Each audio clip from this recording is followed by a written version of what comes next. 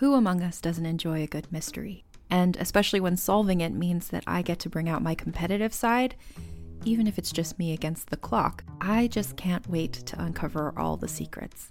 So June's Journey is a game that is completely up my alley, and I think you'll love it too.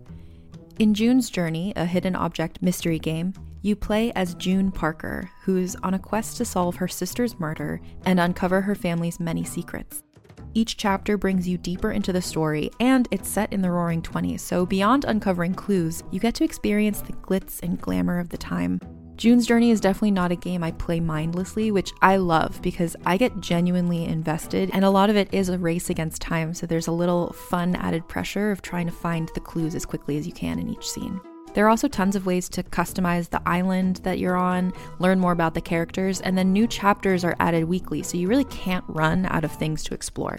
So if you think you're up to solve this case, download June's Journey for free today on iOS or Android, or play on PC through Facebook Games. June needs your help, detective. Some of you may think a podcast about representation, it's not for me. But if you're a human being, then the podcast Reppin' is for you, because we all represent something as people. So are you interested in knowing what you have in common with your favorite actors, to best-selling authors, and leaders in different genres? On Reppin', you'll meet notable people you think you know. You'll see what they show up for, and you'll see what they represent. It's an insightful, feel-good show hosted by me, Evelyn. So come and take a listen. Reppin' is available wherever you get your podcasts.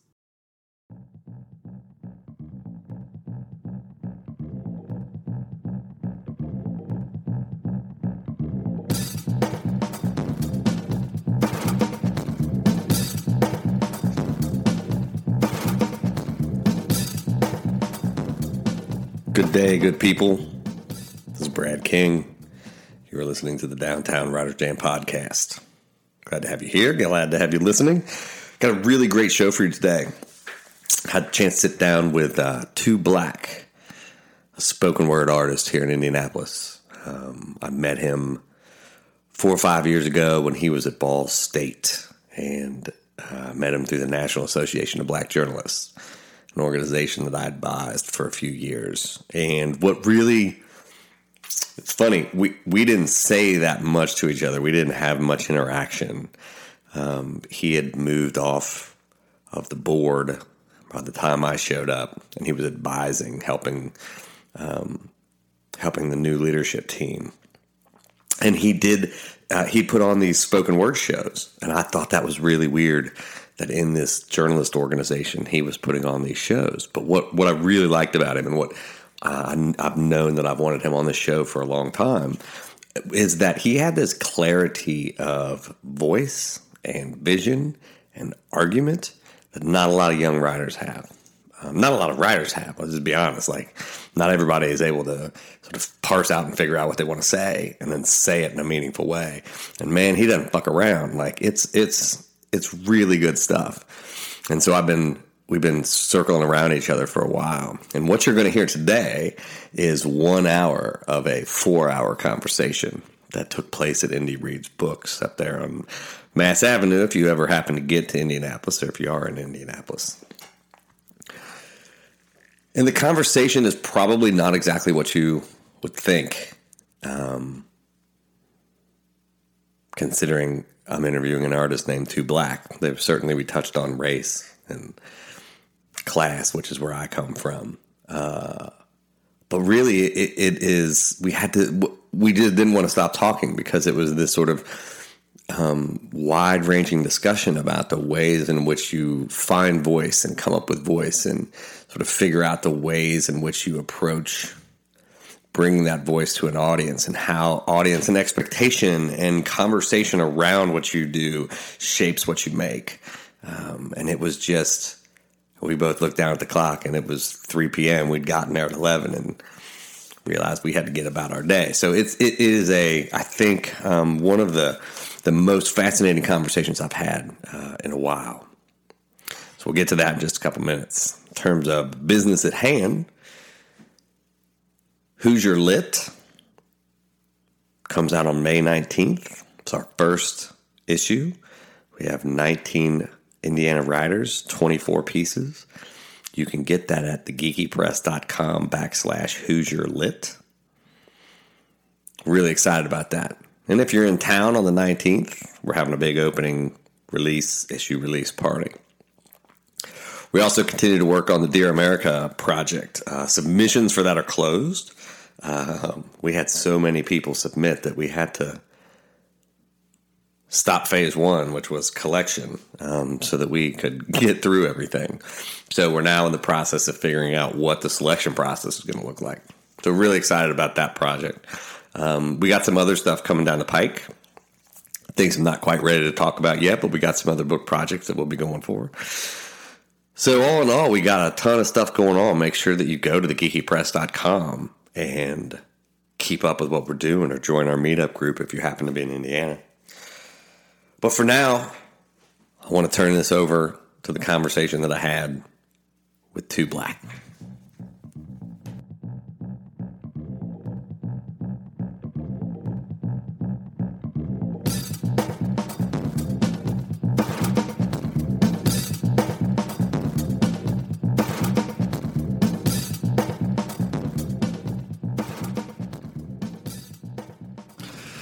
All right, so I think when did you graduate? 2012. It was actually like essentially 5 years ago, as of like May 5th. Yeah. So today's the 2nd. And you were, I met you, I think, just very briefly with the NABJ. Was that, were you with Brad Gray? Is that when Brad and then B Pope or Brandon Pope, who just got a new job in Chicago. Shout out to Pope. I know, right? Like he's excited. Yeah. But that Brad was the president at the time. Yeah, I think. Brad was the president. And you had, as that year, you put on a spoken word thing. I think you brought Tony Sticks up. Yeah, we brought Sticks. I think I did my own version. We did several of them, so I don't know. That school year, it was like that school year that we did do Sticks. We did him in September of 2011, and that was because I had just gotten to Ball State like a year or two before, and Tendai who had been the advisor, he'd retired, so I took over, and so I sort of came in. I didn't know anybody in TCOM. I didn't know anything that was happening. I was like, why are journalists doing a spoken word thing? And Brandon was just like, it's fine. Yeah. So was that how long have you been doing the spoken word as like publicly, like that you've sort of said, this is it, this is what I'm doing? You've been doing it your whole life? I started performing in college. I've been writing since I was like 12, but as far as poetry, but started when I was in college. It wasn't really like this thing where I'm like, I'm going to be a spoken word artist now, and then I'm going to go make a career out of it. You know, it's not really how it played out. It was more, I just had something to say. I thought I was just angry, and I remember when I did this one poem about delivering pizzas and going to school, and people thought it was funny, but I was just mad. I don't know what's my language on here. No, you're fine. Okay. I was just pissed off, but you know, people laughed at it.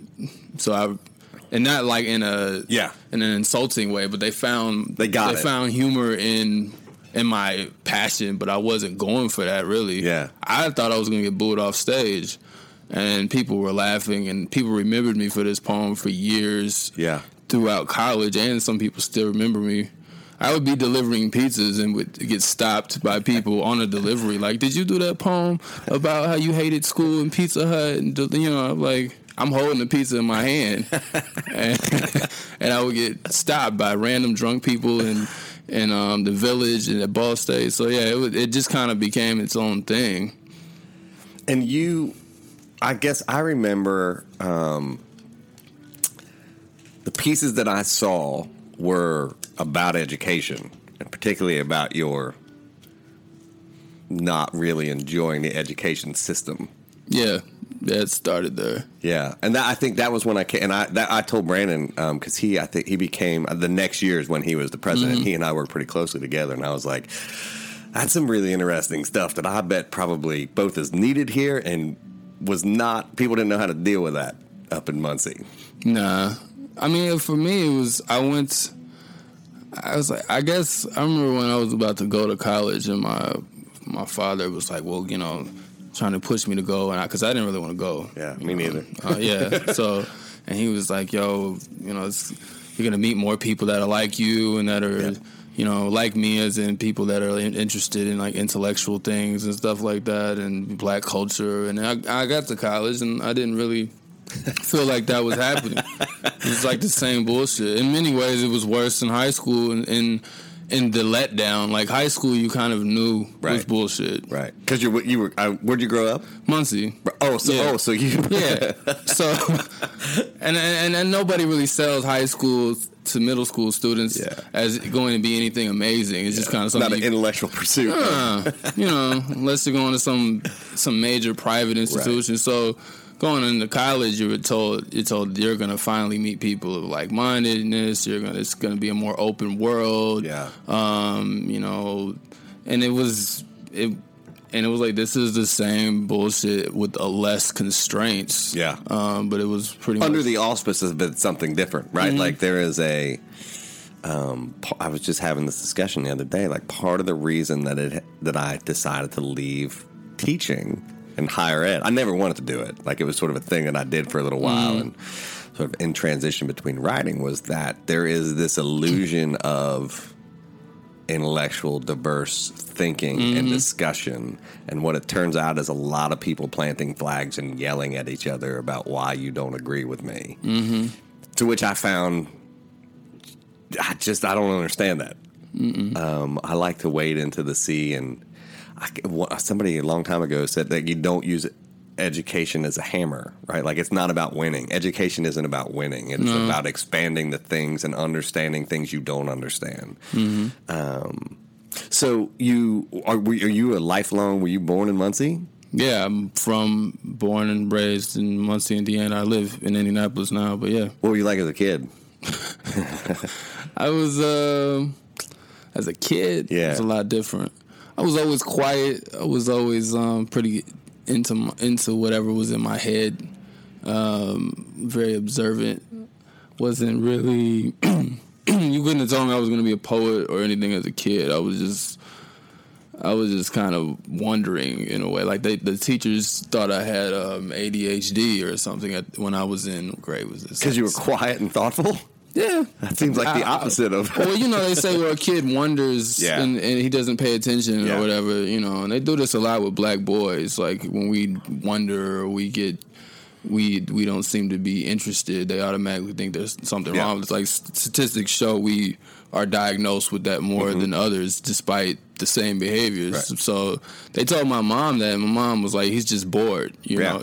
Which is what a lot of... So I used to teach... I taught middle school before I did all this stuff, and I taught the kids that were failing out of school. 95% boys.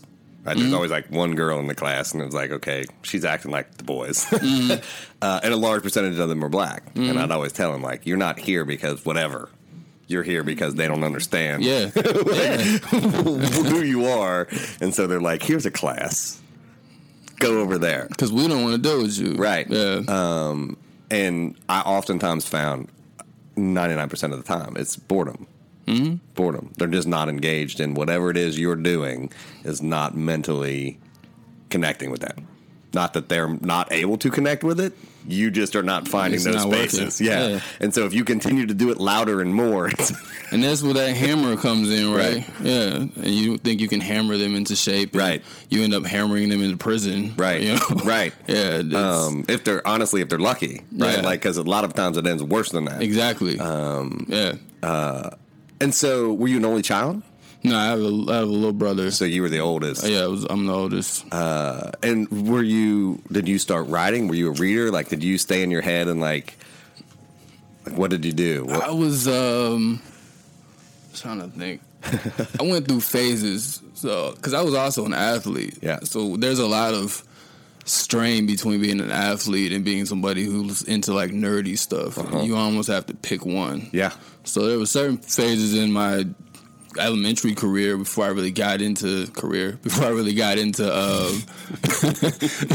elementary school, before I really got into sports, where I remember like third or fourth grade we had, that's elementary school, I have like those reading lists who could read the most, and there was one semester, well, not one semester, one or two school years where, I was at the top of that because I was reading all of these books and getting these points and was getting all A's, and then that did not go well. Nah, it eventually you just get pulled into the sports thing, and it's not academics mattered enough where you needed to make the team. I wasn't like a C student or anything, because it wasn't hard to pass a class, but it became a thing where it wasn't as important. Yeah. So I go from comic books and Batman and. Because I really like the storytelling in all of my cartoons. Yeah. And that's really what appealed to me. I used to play with my toys with my little brother. I would get on his nerves because I was really direct about the story. And it needed to we needed to have a whole plot line and a climax. And, he would just want to, like, fight. I'm like, no, we need... Right. What's the motivation? Yeah, where's the dialogue? Where's the passion? And we used to get in fights about this. Like, you're not directing the toy. Like, he would want to rise them up in the air. I'm like, no, these toys need to sit down. These toys fly. These toys can jump hard. Everybody had different characteristics. Sure. So I was always assigning all of these ideas to things early on. I didn't realize it, of course. Right. And then when I get into sports, I definitely saw that decline. It wasn't just that people maybe... I think people did make fun of it, but it wasn't just that. It was just that it's not something that... It's not part of it. No, it's not something that culture that's encouraged. Yeah. I was a baseball player, and from a very... Like, they used to call me the professor. Like, because I'd sit on books. I'd read books on the way to games, and...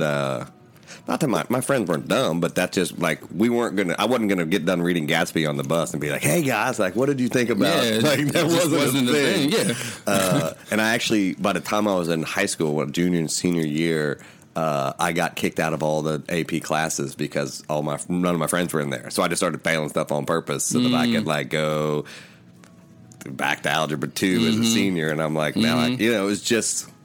Nobody ever told me to do it. I just was like, I'm sick of sort of being here by myself. Yeah, it's a socializing thing. Yeah, and you don't even really, like, I look back on it, I'm like, well, that was dumb. Because I kept doing, which I'm assuming you did, I kept reading, those interests sort of existed. I just kept them separated. Like, they were two different areas of my life. Yeah, and I remember it became cool to almost not be smart. It became cool to be kind of ignorant and not into certain things. I started to emulate that in middle school, even though that really was never me. Yeah. Because I remember when I got into high school, things changed a little bit, but I remember in middle school purposely dumbing myself down and purposely acting like I didn't know things as much because that made me cool to people or whatever. And as athletes, that was the thing to do. I remember even on what eventually made me become disenchanted with the experience, even on our bus rides, all we talked about was sports and girls. Yeah. Our bus rides, any game, after practice, we talk about sports and girls, and that's fine. I can still talk about sports and girls, but there are other things in life. Right. That's all we would talk about. I don't remember hardly any other conversations, and so it really got old, and it got to the point where you couldn't, we didn't cherish anything else, and I don't think it was on us. I mean, we were kids, but it was nothing that was encouraged. So when we get to high school, I get cut in 10th grade, and I think that really changed a lot of things for me because I had to let that go. Yeah. So I go from practicing after school, we're practicing sometimes 3 hours after we get out of school or whatever, and then the bus ride home and all of that to going home to write or writing in study hall that I only had because I thought I needed it for homework to stay eligible. Yeah. It's when my career ended, I got hurt and I had some scholarship offers to play, and when I stopped, I went through this. Because I was a writer my whole, like I always wrote, like I always I still have everything I wrote, like I filed it, like I have everything from middle school on today. But for like 2 or 3 years, I didn't know who I was anymore. Like I didn't really call myself a writer because I'd always just been an athlete. That had been what I thought I was going to do, and suddenly there was this like, I don't really think writing's a thing you can do. Like being a baseball player is a thing you can do, but a writer too. I didn't grow up around writers. Like I lived in a little tiny small. The town I grew up in was 5,000 people, right? So it was even smaller than Muncie. Yeah. So it wasn't like there was a grand literary tradition of like people that made a career out of writing. So it was that was a weird, like, college was a weird 3 or 4 years trying to like figure out what the fuck any of this stuff meant. So you stop. So around, what are your parents like? What do they do? It's interesting. I come from a religious household. I'm not religious at all, right? but I grew up in, my father's a pastor. I rarely say this in interviews, so you got some good information. Not that I'm ashamed of it. I just don't ever really get asked. But yeah, my father's a pastor. So I grew up in the church, which made, that could be a whole nother interview. What kind? What's the? It was a non-denominational church with apostolic leanings. That's the best way to put it. Is he a good storyteller? He was a good storyteller, but he was also a good teacher. Yeah. So even I noticed, the older I get, I can notice it more. Like in the poetry, I'm pretty good at framing an argument, and he was always good at that, like framing a perspective, finding a way to kind of empathize with whatever story you're telling, as well as bring in like larger concepts and put all of that together. He was always really good at that. Like when he was at his best, he kind of would always have that light bulb moment in the middle of his sermon or towards the end of it, you know. And he also had an extended vocabulary. So I remember because he used to make my brother film, and he made me record. So I did audio, my brother did video, which interestingly enough, I ended up at TCOM, right? That's how you and I met. I'm already seeing how you turned into who you are. So I used to have to sit in the corner and record on, and this was on tape, right? So it's not like this was anything high tech. Right. It wasn't a big church at all. Sometimes it was just our family there, you know. But so I remember when he would be talking, I would pull out words from his sermons and rhyme those words together in my head. And I would just kind of be like writing, either rapping or writing a poem in my head, and just kind of summarizing whatever he said. And I may make it into a whole different thing, because he still has a pretty decent vocabulary. So it taught me how to play with words, and you know, and I think just being around them in general and hearing them speak definitely helped me think about like storytelling and how to put words together. And they were also they also had an a cappella choir. So doing spoken word is very similar, and like you have to know how to make your voice extend. You have to also know how to make your voice sound interesting, and how to go up and down different octaves and different tunes. And I never was like classically trained in music, but just hearing that all the time when I would be in bed, what they were practicing. And when they were good, And a lot of them, like my father doesn't have a good voice, but he knew how to find his harmony within the group. And that's another important part about knowing how to use your voice. Everybody doesn't have the greatest voice, but you have to know what is your limitations.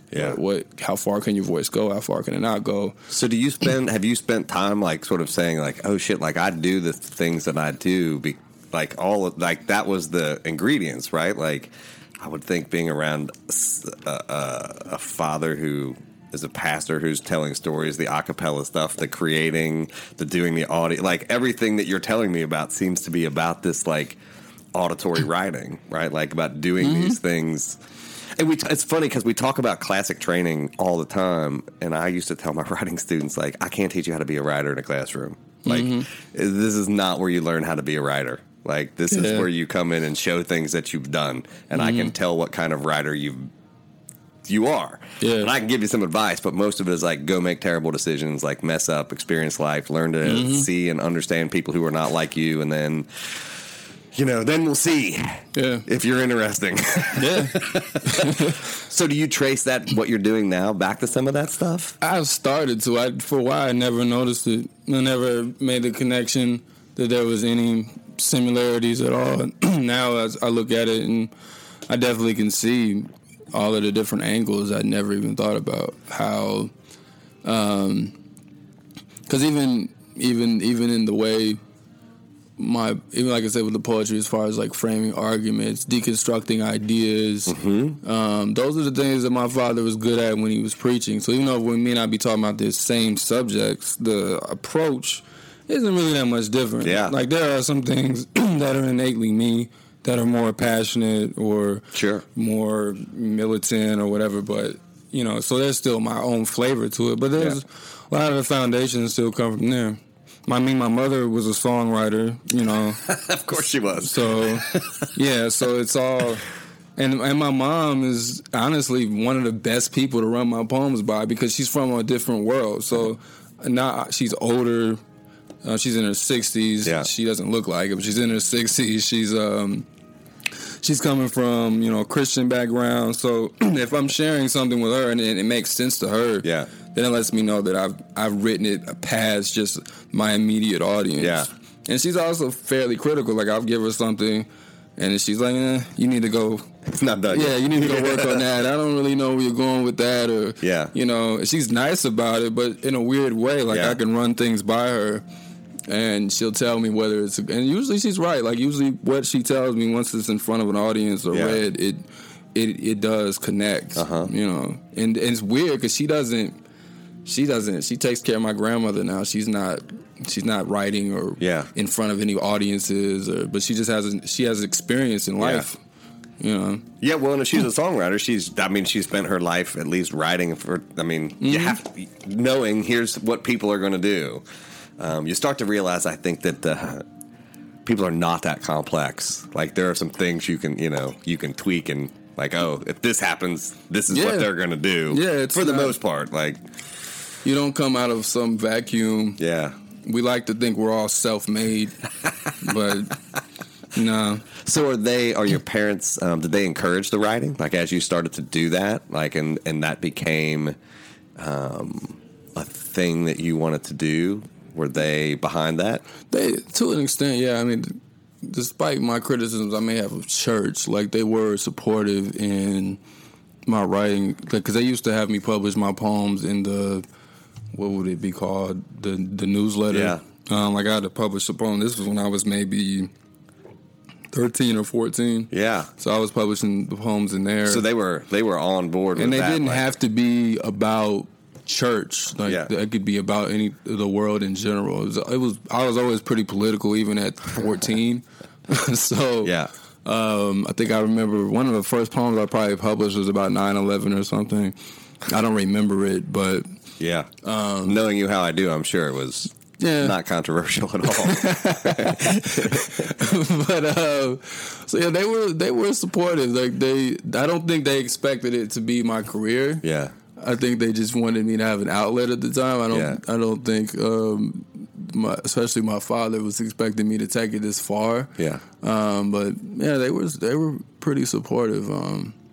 So when was the first time in college that you did something, like that you did something with spoken word, that you wrote something? Was it the Pizza thing where you were like, oh shit, like this is a thing? That was it. I had performed a few times before that.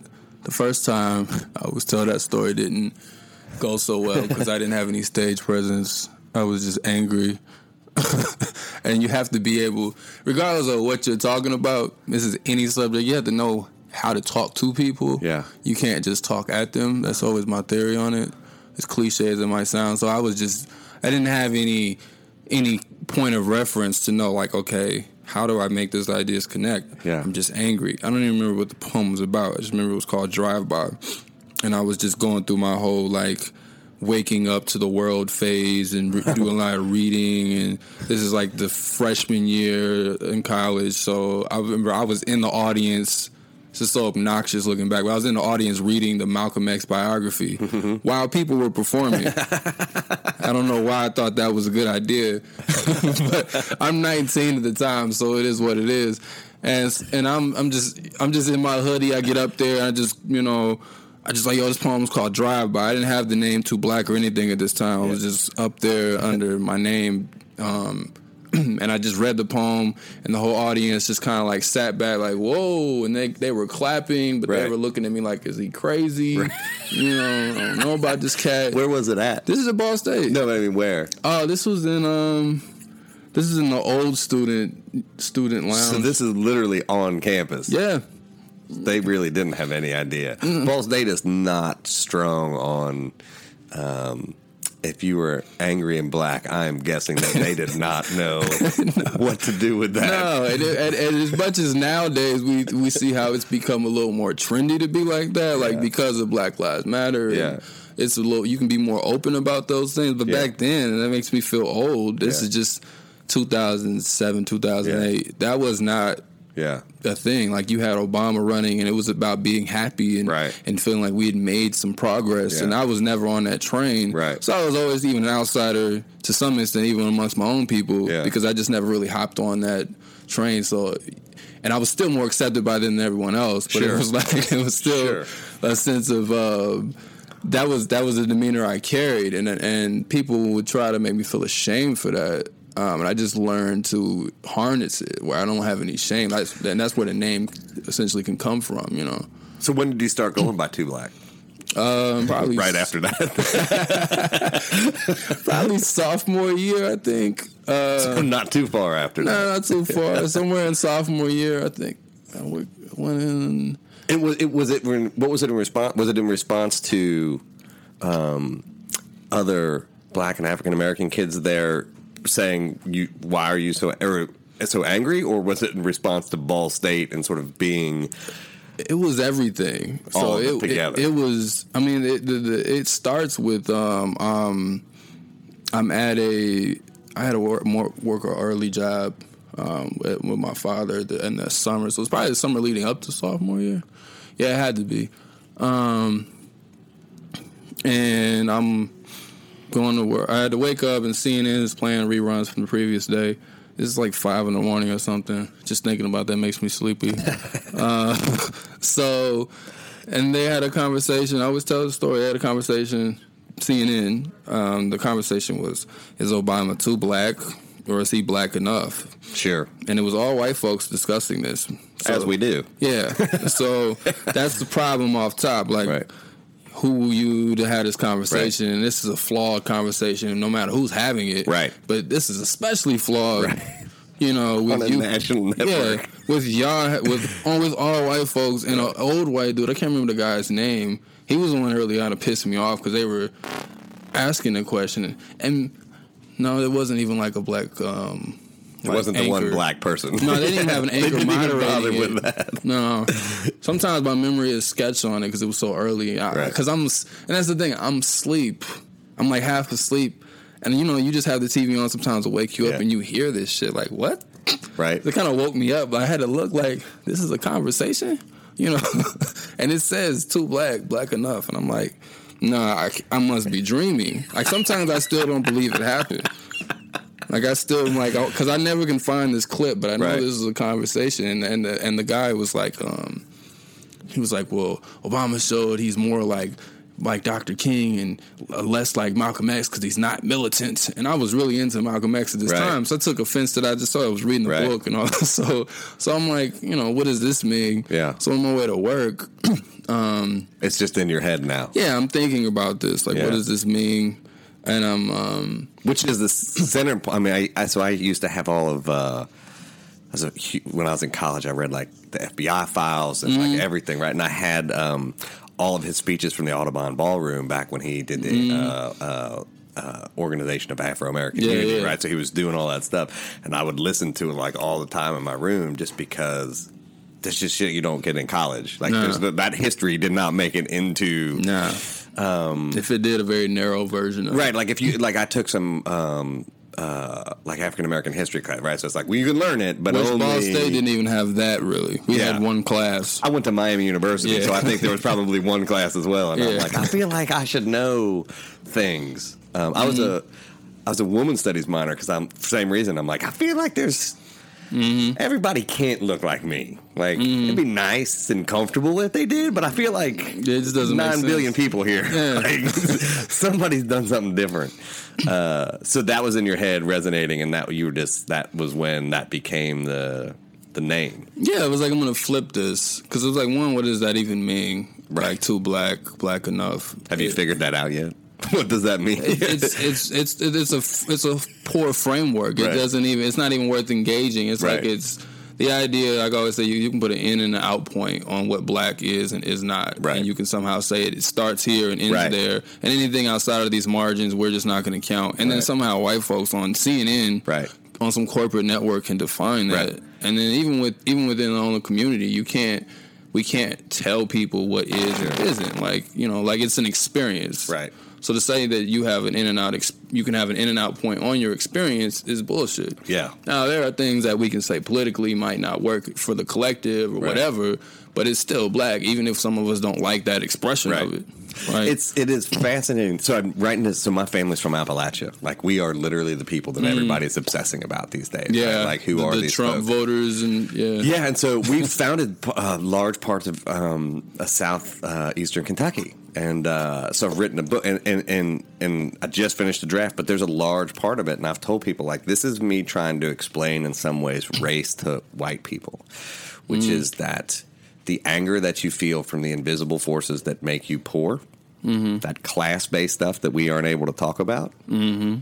Like when you see black people that are angry, you have to ask yourself, what are the invisible forces that you don't see that have made that? Because if you feel justified in your anger, and I feel like you should, because class structures really It's fuck a real with people. thing. Yeah. You can't then turn around and go, well, but your invisible forces are not real. all made up. And then you're black on top of that in America, right? Which comes with a whole nother set of things that I can't empathize. I can sort of understand them, but I can't empathize with them in the same way that I can understand the invisible forces of class and how they are also the same. And it just amazes me that we're unable to have that conversation in this country. Like who are these white voters and why are they so angry? I'm like, why is it so difficult for us to understand that forces shape us and that we're both complicit in them, but also at the mercy of them?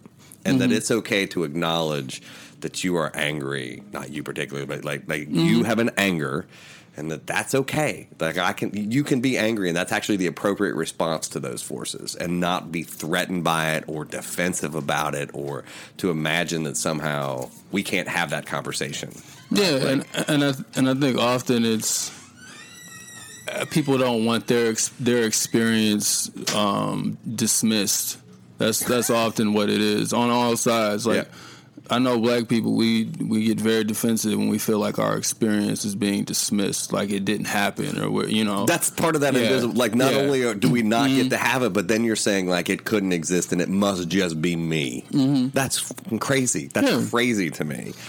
So yeah, it's and then there's people who come into these communities and try to articulate what your experience is, and they point at somebody, right, or they point at another group, and right, they say they're the problem, right. Immigrants are the problem, right. Muslims are the problem, so that's what we need to rally against, right. As opposed to the problem usually it's not immigrants or right. Muslims, it's corporations and right. It's always lots of things, right? Yeah, it's a lot of different things, but that's hard. Like, that's hard. The lots of things are hard when I can say, well, those people that weren't here who are here now, like, they've made it worse. Like, I'm not sure that's the case. Yeah.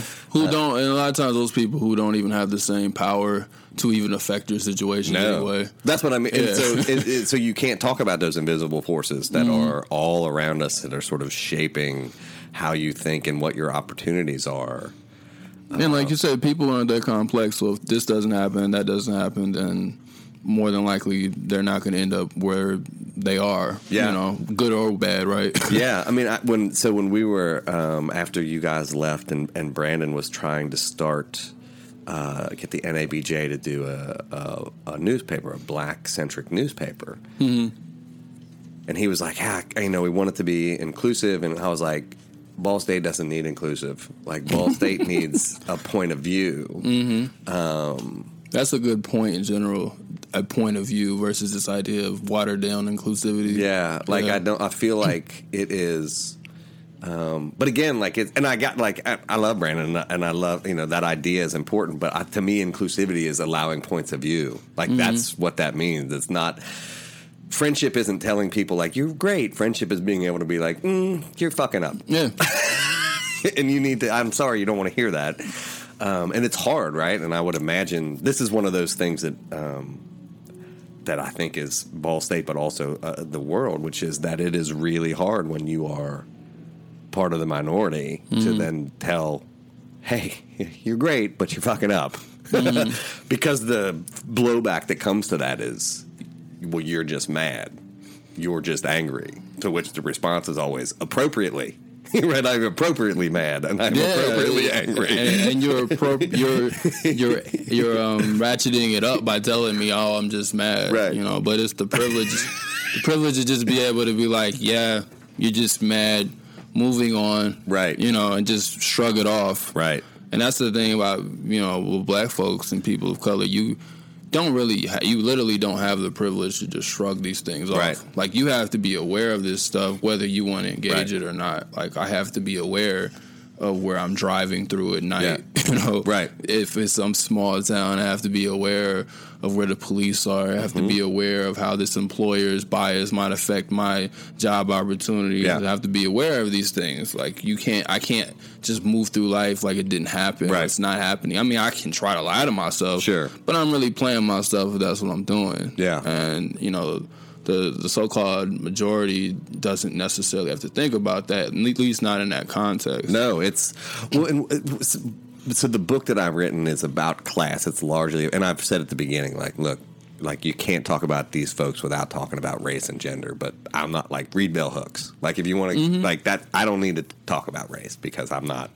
That is not my experience. Right? I don't need to tell you what it's like to be a woman in Appalachia because I only know stories. So go read that. But class is interesting in that it is not something you see, right? Like, so race and gender are optic, and so they become very clear. And the discussion points, I think, with these things, because my anger is like, you know, we came from the working class, and my anger was different. Because we don't even have that conversation in America. Like, if you mention class, people are like, "Are you Marxist, communist?" I'm like, "No, I just happen to be from this other place," and so it becomes really difficult. These conversations, I think, become difficult because when those two things intersect, race and class, you have an optic thing that you can see with this class thing that you can't see, and then you suddenly have this complicated board where it's like, okay. And this is the question I've always sort of framed us as, although the person has changed over the years. It used to be Oprah. Now it's Michelle Obama. Like, who would you rather be? A poor white guy from Clay County, Kentucky, or Michelle Obama? And 30 years ago, that answer was very simple. Always the poor white guy. Right? Always.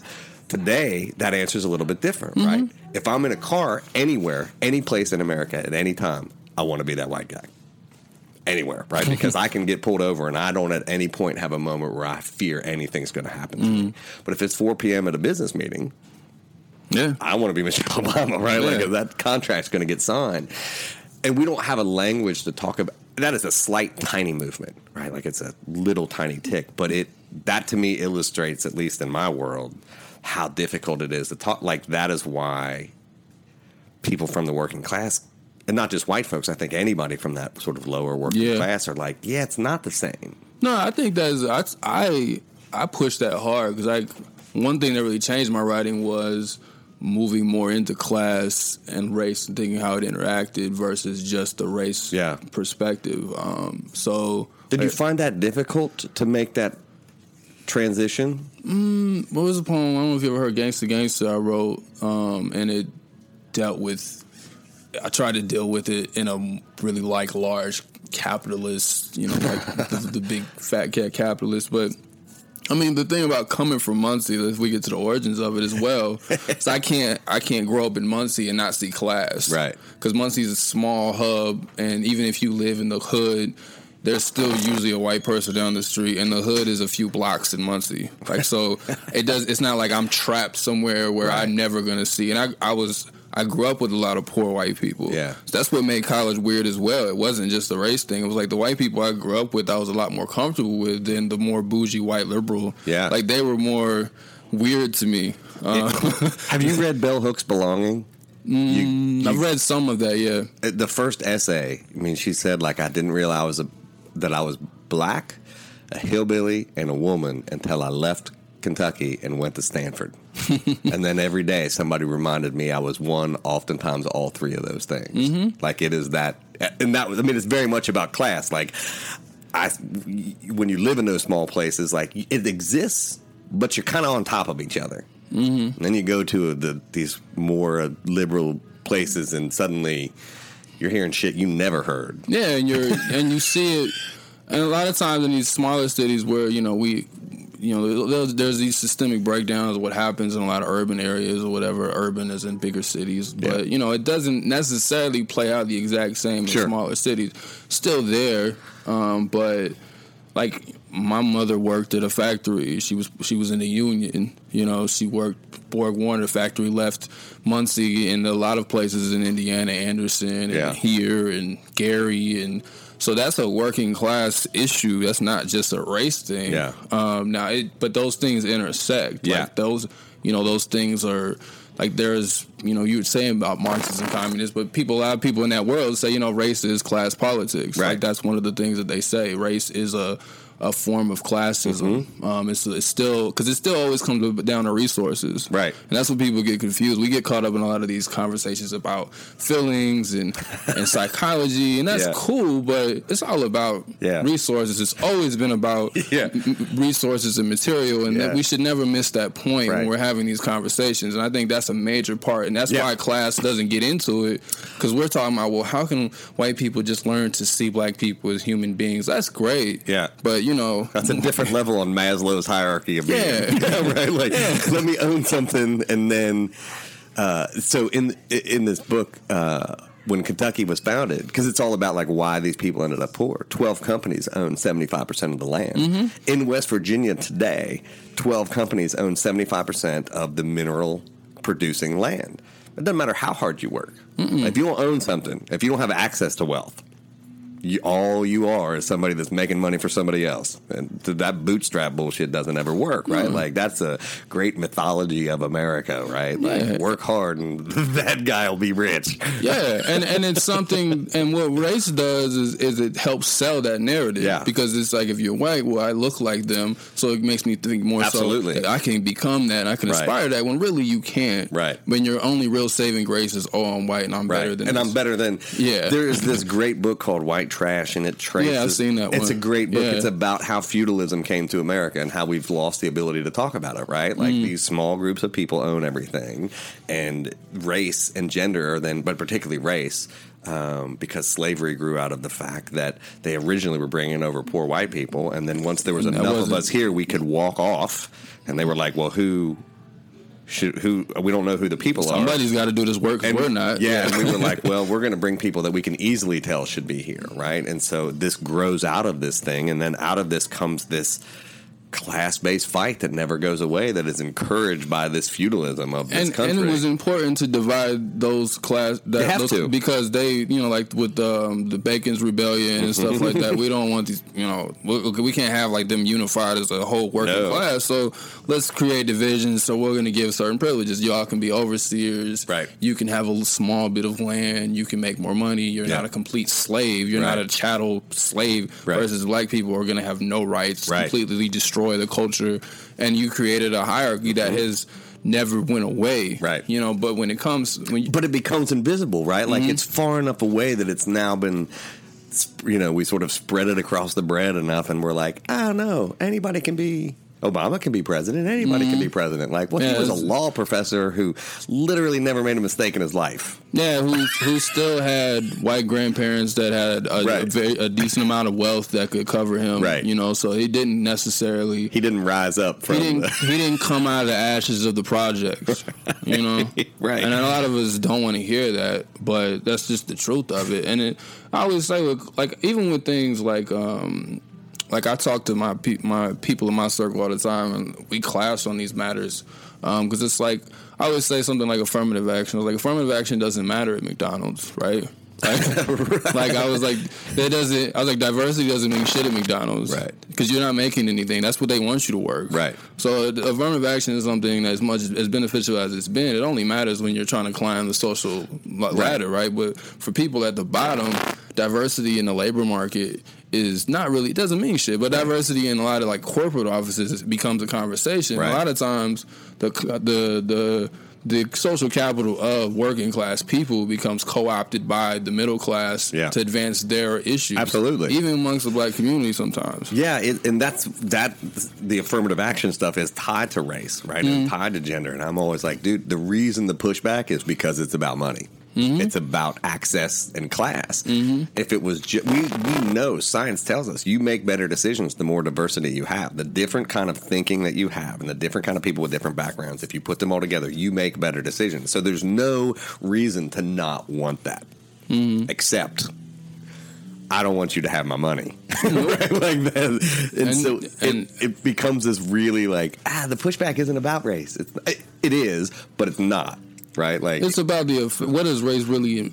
How does that impact you? It's not like, that's what I'm saying. Like it doesn't mean that there isn't real psychological things and people couldn't love each other and appreciate each other, and that's all important. But it was instituted specifically to distribute resources, and that's still what it does. It helps us say who deserves what and who doesn't. Like it's always been that. Right. And and class and gender also have the same impact on saying who deserves what and who doesn't. It really is deserves too. It's not even access. It really is like who is more deserving, and how does that benefit us as in a ruling class of, you know, how does that keep things in order? And like you said, it's contextual now, so it doesn't always play out the same. So you're right, if being Michelle Obama in a car ride with a policeman in a nice car, that's race. That hasn't changed. Yeah, but being Michelle Obama, it just got a $60 million book deal. Yeah, you know, like most of us aren't. We're sitting here in a bookstore. I'm still waiting for my $60 million. Yeah. And it doesn't mean I'm not hating on her, but it's just to say that it's different, and it's like you can pull that with a lot of them. It's like they're there's always a few that make it out of each group, right? And they become like the aspiration for the rest of us, right? And that's across the board. Yeah. So we are, and it becomes that single narrative too, right? Like this is the shining beacon. I'm like, that shit always makes me really like, you know. I'm lucky, right? Like, I can turn on TV and I can see shows that really show the diversity of, like, white dudes. And so there's not, like, you can have an anti-hero, and I'm not like, oh, well, that's the only character. And therefore, white dudes are just bad people. Right. Yeah, there's not any of that. It's not that simple. That shining beacon stuff really starts to concern me. So when did this conversation that we've had, because that is how I came to know you, through just hearing some of the stuff that you've done. And I was like, I kept telling folks, I'm like, oh yeah, we need more of this here. Like we need more of that, because it's challenging, right? It's in some ways it's not. In some ways it is exactly the normal response that you would expect somebody to have who's African American in this country. But in other ways, it makes people uncomfortable, right? Because they don't like hearing that. So when did you begin to say, like, okay, this is the thing that I want to say, and this is the thing that I have to say, and because a lot of your stuff focuses on this. Yeah, it definitely does. I don't know. When did you feel comfortable with it? When did it become the thing where you're like, nope, this is right. Like, whatever people are saying to me about it, like, maybe, you know, relax or calm down or don't be so mad. You're like, nope, wrong, you're wrong. And maybe some of it was probably just an arrogance. They're not reading, and I am. So you've always felt like this is you when you found the voice, you knew this was your voice. Yeah, I don't know. It just made, like, again, we have to go back to childhood. Like, it wasn't that I was raised to be this, you know, Black Panther or anything like that. But it was like my father did. Like, I watched Roots at 3, the original one. Yeah. I experienced. I hear folk sometimes say they didn't experience racism as a kid. I experienced racism at 3. It's the first time I remember it. And it wasn't some, like, mild situation. Like, this was a kid hitting me with a toy. He had a toy like a whip, and he was calling me a slave and nigga, and he was chasing me around the room at 3. So What was happening in that room that was okay? I don't know. Yes, the 3 you just remember I remember Jesus Christ. His mom was so outraged, but ironically is when we get older, I see his mom is on Facebook on some Tea Party shit. Right. And they didn't really come from the Appalachians. Right. So there wasn't. It was weird to see her on that. They developed that on their own. Yeah. Because that was my babysitter.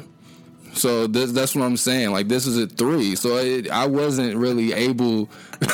No, you got to laugh at these things. Right. Like, that was my babysitter. Her son's doing that to me at 3. And my parents never really even talked about it. It was just like, because it came out of nowhere. Right. But I remember little things looking back. Like, I always had to play, when we played Cops and Robbers, I was a robber. I remember when we played Cowboys and Indians, I never could be the cowboy. Right. I remember wanting to be the cowboy and even thinking how problematic that could be. But, like, I always wanted to be the cowboy. I had to be the Indian. Right. Had to play with the Indians. Well, look, if you got to be one of the 2, that's who you want to be. Yeah. Right? Yeah. It's problematical, but... Yeah. So it's like... It's so those things were happening really early on. Yeah. So even though I wasn't like always like this, those experiences just don't go away. No. Well, it's interesting because you used the word militant very early on, and like that's always one of those. That always seems like a word that is contextualized from external to what it is, right? Like it's actually not. To me, it's not militant to talk about. You did an education poem, and I can't remember, but. It was basically about how fucked up the education system was. Was it the one where we're talking about my degree? Yeah, like it was a relationship? Yeah. And so, I mean, when you have used that word, and when other people use the word, I'm always like, I feel like a rational response to irrational stimuli is not actually militant. I believe that is a rational response to an irrational. And just because other people are like, well, that's kind of angry and militant, I'm like, you're wrong. Right, like it's angry and militant from their vantage point. Right, that word is that description of it is not your description of it. Right, like that is an external description. Yeah, and but what I learned, what I tend to do is I'll just take the word and own it. And now there's no shame on it anymore. Yeah, kind of like Too Black, right? Like that's a word, or that's a phrase used to shame folks all the time. Like, it's my name. Right. So I feel no guilt. Right. No sense of shame. So you lose that power. Like, you ever seen 8 Mile? It's not the greatest movie, but when the end, when Eminem says all of the things that they were going to say about him in his own battle rap, like he disses himself. So when he hands the dude the mic, he didn't have anything else to say. Right. Because he took all your lines from you. He owned it. He's like, I am white trash. I do live with my mom. He owned all of it. Like, I don't care. It's like, I'm still here singing fuck the free world. Like, it was in that sense of, I'm going to... So sometimes I just own these things. Like, it's kind of how... Even the conversation around the N-word or nigga, like, it's the idea of we're going to own it. It hasn't played out as successfully. But if you own it, the idea was you flip it and you make it something that's not as shameful. Yeah. But it's still, that to me is it is both, yes, anybody has to do that, right? You have to do that. But it is still, anytime I talk to folks about this, I'm always like, that isn't indicative of the problem. Yeah, it's right? True. Like, it is the fact that you have to take something and say this is not shameful is exactly why it's a problem. Yeah, it's true. And it's amazing how that doesn't resonate with people, right? Because again, there's this defensiveness, like, well, I didn't own slaves. Like, it's not fucking about you. Yeah. It's not about you. Like, a system can be in place and it not be your fault. You can benefit from a system in place and that the development of that not be your fault. But then if you know it and don't do something about it, now you're complicit in it. And you have to sort of be able to have that conversation and not get defensive. Yeah, because I can't, I don't disrespect women. That doesn't mean patriarchy is non-existent. Right. Right. I've never sexually assaulted anyone. Right. That, again. Pat on the back, like, never raped anybody. Like, good for me. And that's the thing, is as if that's somehow like an accomplishment. Right. And that's the thing, it's such a low bar for people. Like, a low bar for humanity. Like, I've never I've never owned a slave as if that's some moral high ground. Right. Or I've never, as opposed to that should be the baseline. Like you should own people. Or I've never raped anyone. Oh my goodness. Yeah. You're such a great person. Right. Good for you. Right. This is like a different version of well-spoken black people. Yeah. Right. Like you speak well. Like okay. Thank you. Like low bars. I had somebody tell me once, I used to work at Wired and I used to do a lot of TV, and somebody came up to me once and said, I've never heard anybody who sounded like you say smart things about technology. And I'm like, I don't even know how to begin to process that, but I know I want to punch you. That's where I want to begin, by hitting you. So one of the discussions that I've had sort of in this post-election world is... It has been, it's twofold, right? Like, a lot of white folks have been awakened to the fact that America has flaws, right? Like, particularly white women. Yeah, another low standard, right? As I would have these discussions, like, I finally had to tell a couple of my friends, like, well, what you don't want to do is go out in the world and be like, oh my God, like, we are so disrespected. I'm like, right. Yeah. And as my friend AJ has said, like, I want to open the door and say, "Welcome to America." Like this is this has been going on. And as he told me, like, they shoot me in the street today, just like they shot me in the street yesterday. Like literally nothing has changed in my world, other than they just now say it. Yeah, right? Like that's the big difference. And so the importance of the stuff that I write and the way I approach writing and the things that I think about writing did change after that, because I do feel like. Addressing these things now becomes, I don't have the benefit of writing whatever I want anymore. Like, I feel like these structures need to be written about and talked about. And particularly people that look and sound like me need to be writing about them and having these discussions, and not just saying, well, two blacks having this discussion, so that discussion's happening in America. That, like, I have to have that discussion. Do you find that your writing, or the ways and the things that you write about or want to write about, or because you're getting ready to go to California in a couple of days, right? Have they changed over these last 100 days, or are you? I mean, it's the same for you. Yeah, I mean, what if people hear Gangsta Gangsta, like, which was written years ago? It sounds like I was writing about Trump then, like the character I'm playing in that poem, in a way. Like, it's. For me, it's, I mean, I haven't written anything in response to it. I think one poem I did put a line or two in about Trump. But by and large, the issues are the same. Yeah, I don't. Like, ain't nothing new that happened. Honestly, I don't, if everybody jumps on the bandwagon, I'm always like, I don't want to write about that. So if everybody writes about how terrible Trump is, my next one to deal with this climate would probably be about, like, the Democrats and their lack of, or their obliviousness and their inability to see their own internal problems, and just liberals and this whole idea that all of a sudden, like you said, America is terrible. Like, oh my God. Yeah, like that's what I would want to write about if I was to sit down. If you were to say, write about this, the Trump thing. If you go to any open mic, there's a million poems about how terrible Trump is and the orange, Cheeto and all of that stuff. Right. Like, there's enough people that will handle that. But for me, and that's not interesting to me. No, it's not, because it actually misses the deeper truth, which is, for you, the world didn't change. No. For me, it became clear that I had to change the way I talked about the world. I was telling somebody the other day, like, I took this job in Pittsburgh. It's it's one of the largest northern Appalachia cities. And I was like, I can go into those places and talk to those people because my family's been there for 400 years. 0 people can tell me I don't fucking have the bona fides to do that. And if they give me some bullshit, I'm like, well, let's have a conversation in a way that you couldn't go in there and do that. So that becomes my responsibility, right? Like, that becomes, I don't get to abdicate that anymore. And what's interesting, what I have found interesting, is as I have started to talk about race and class more, because I look the way I do and I sound the way I do, so I say race and people are like, how's this gonna go? Yeah. But it has not closed off, but it has focused what I feel like I have a responsibility to write about. Which is interesting for a white guy in America to go, oh shit, like, I have to actually shrink down I have a responsibility to do this. I have to represent this stuff. And as I've tried to explain that to people, I'm like, this is a microcosm of what it is like to not be a majority in the majority in America. And that I now have to take that on my back because black people, women, Hispanics, they can't go into those areas in the way that I can.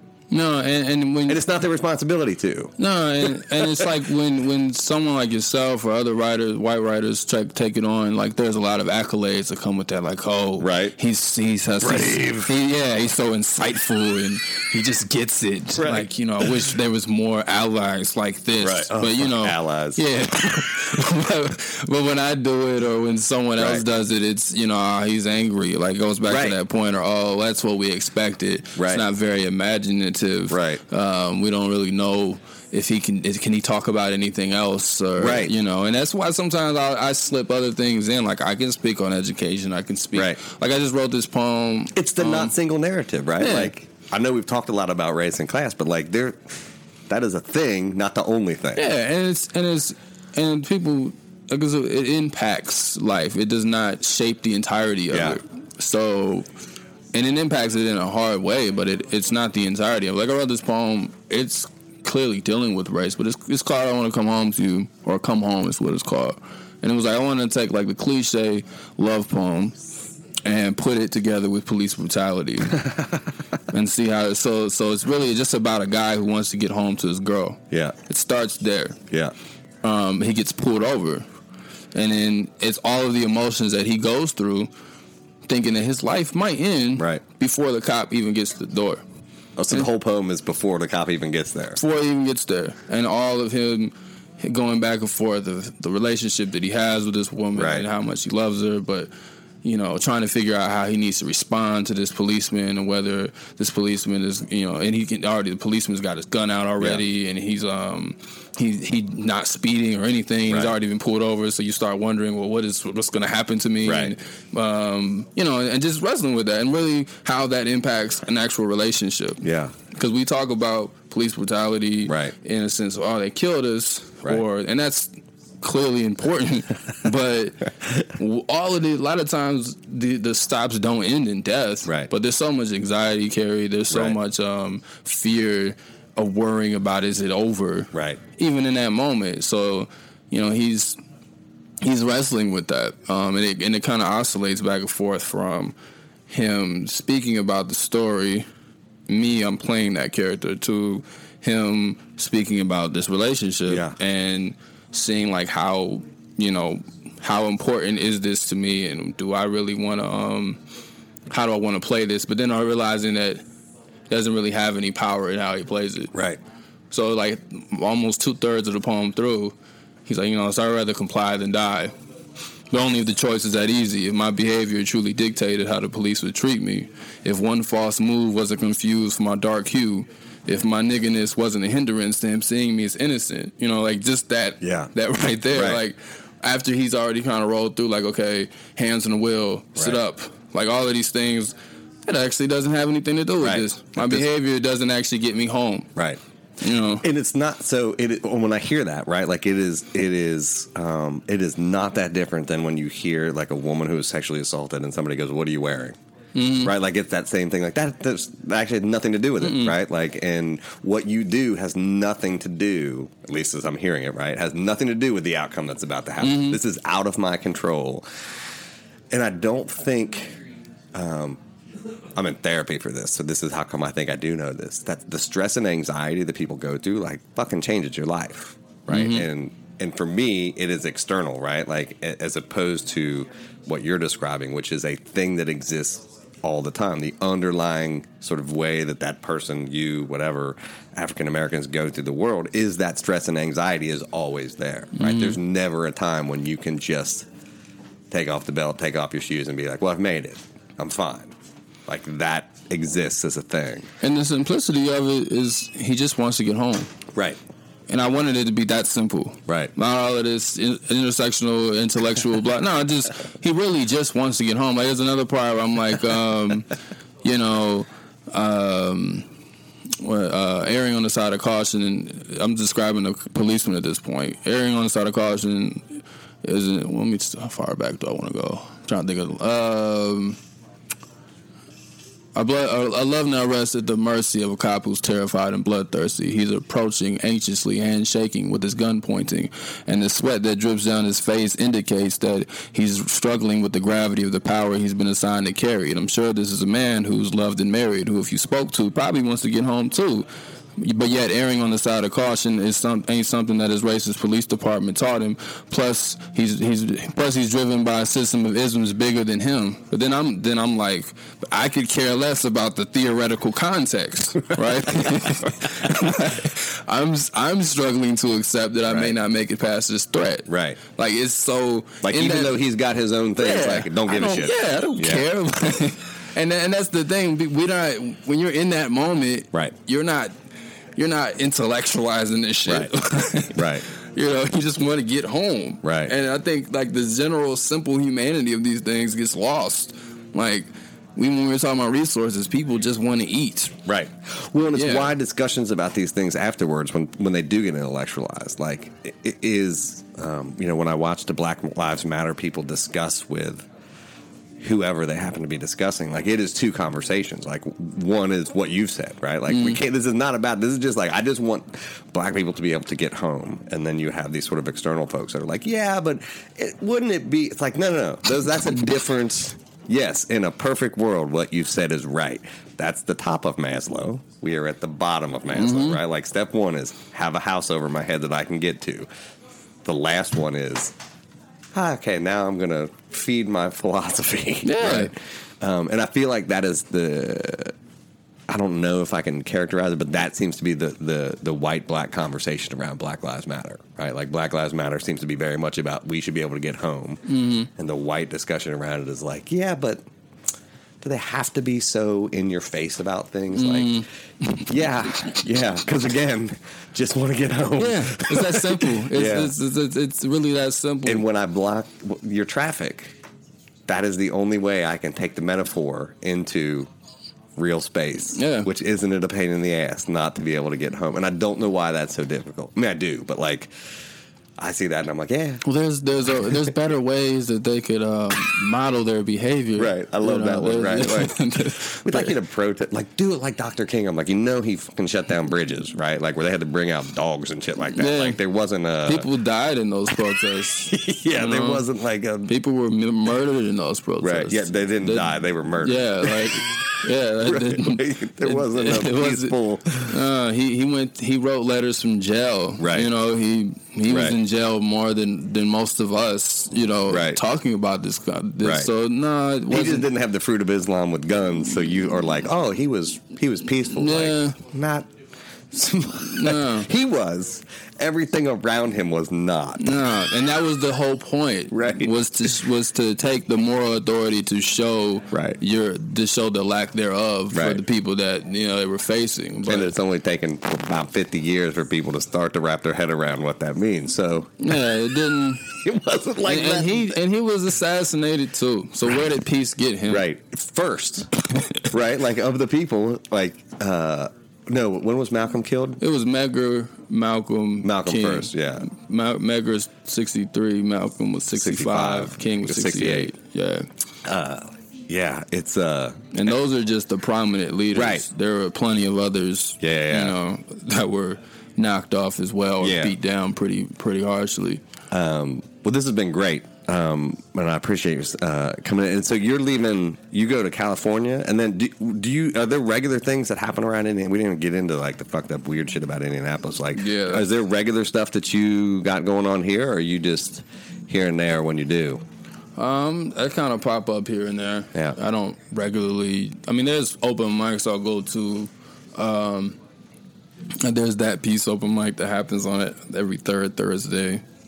Where's that at? That's in Fountain Square. That's on 642 Virginia. Mm-hmm. Fletcher's Place. Yep. Then there's one up in Castleton called Vibe on Wednesdays. It's on Wednesday. That's every second and fourth Wednesday of the month, I think. Or is all that up on 2black? Is it 2black.net? Is that? I don't have those up. I could give you the information for those. Because I want to start talking about like we keep a calendar of all the stuff that's going on around town and like slowly building it. But it was great having you. It's good to see you. I know it's been a few years, but like I've been wanting to get this on. So have a good trip, and we'll talk soon. Most stuff.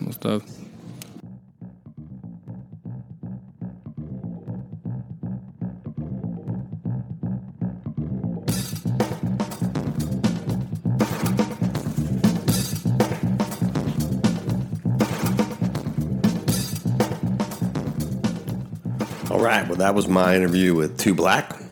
I hope you enjoyed that as much as I enjoyed doing it.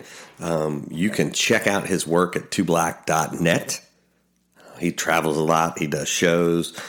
He does training workshops. So you should, if you're in the greater Indianapolis area, you should definitely check out the work he does around here. And he travels and performs as well. So make sure you keep up with what he's doing. Just a little bit, just a reminder for us. HoosierLit.com, or HoosierLit is now out. So you can go to thegeekypress.com/HoosierLit and purchase that. The Dear America Project is the submission portion of this is closed. We're now moving on. We got a whole bunch of stuff coming up. So make sure that you keep stopping by. Sign up for our meetup group if you can. We're always putting on events. We've sold out our yearly retreat, but we'll have some half-day retreats coming up here soon. So hope you enjoyed the show. Hope you come back. Hope you spread the word about this. And until the next time, I will see you around the internet.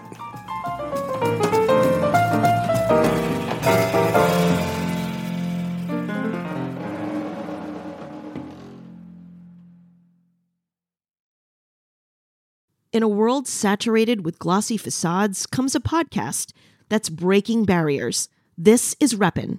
It's where we do a deep dive into subjects like belonging, to mental health, to courage, and more. On Reppin', you'll meet the faces you think you know and discover their untold stories. It's real, it's intimate, and it gives you insight into the real person behind the images. In a world of pretense, Reppin' strips it all down. No filters, no facades. Learn and be empowered and find inspiration through thought-provoking stories that resonate with your journey. Every episode is an exploration into the truths and values that make us who we are. Representation, it's not just about race or gender. It's about you. Reppin' ensures that every voice is heard, every story is valued, so be seen, be heard, and be represented. Listen to Reppin' wherever you get your podcasts.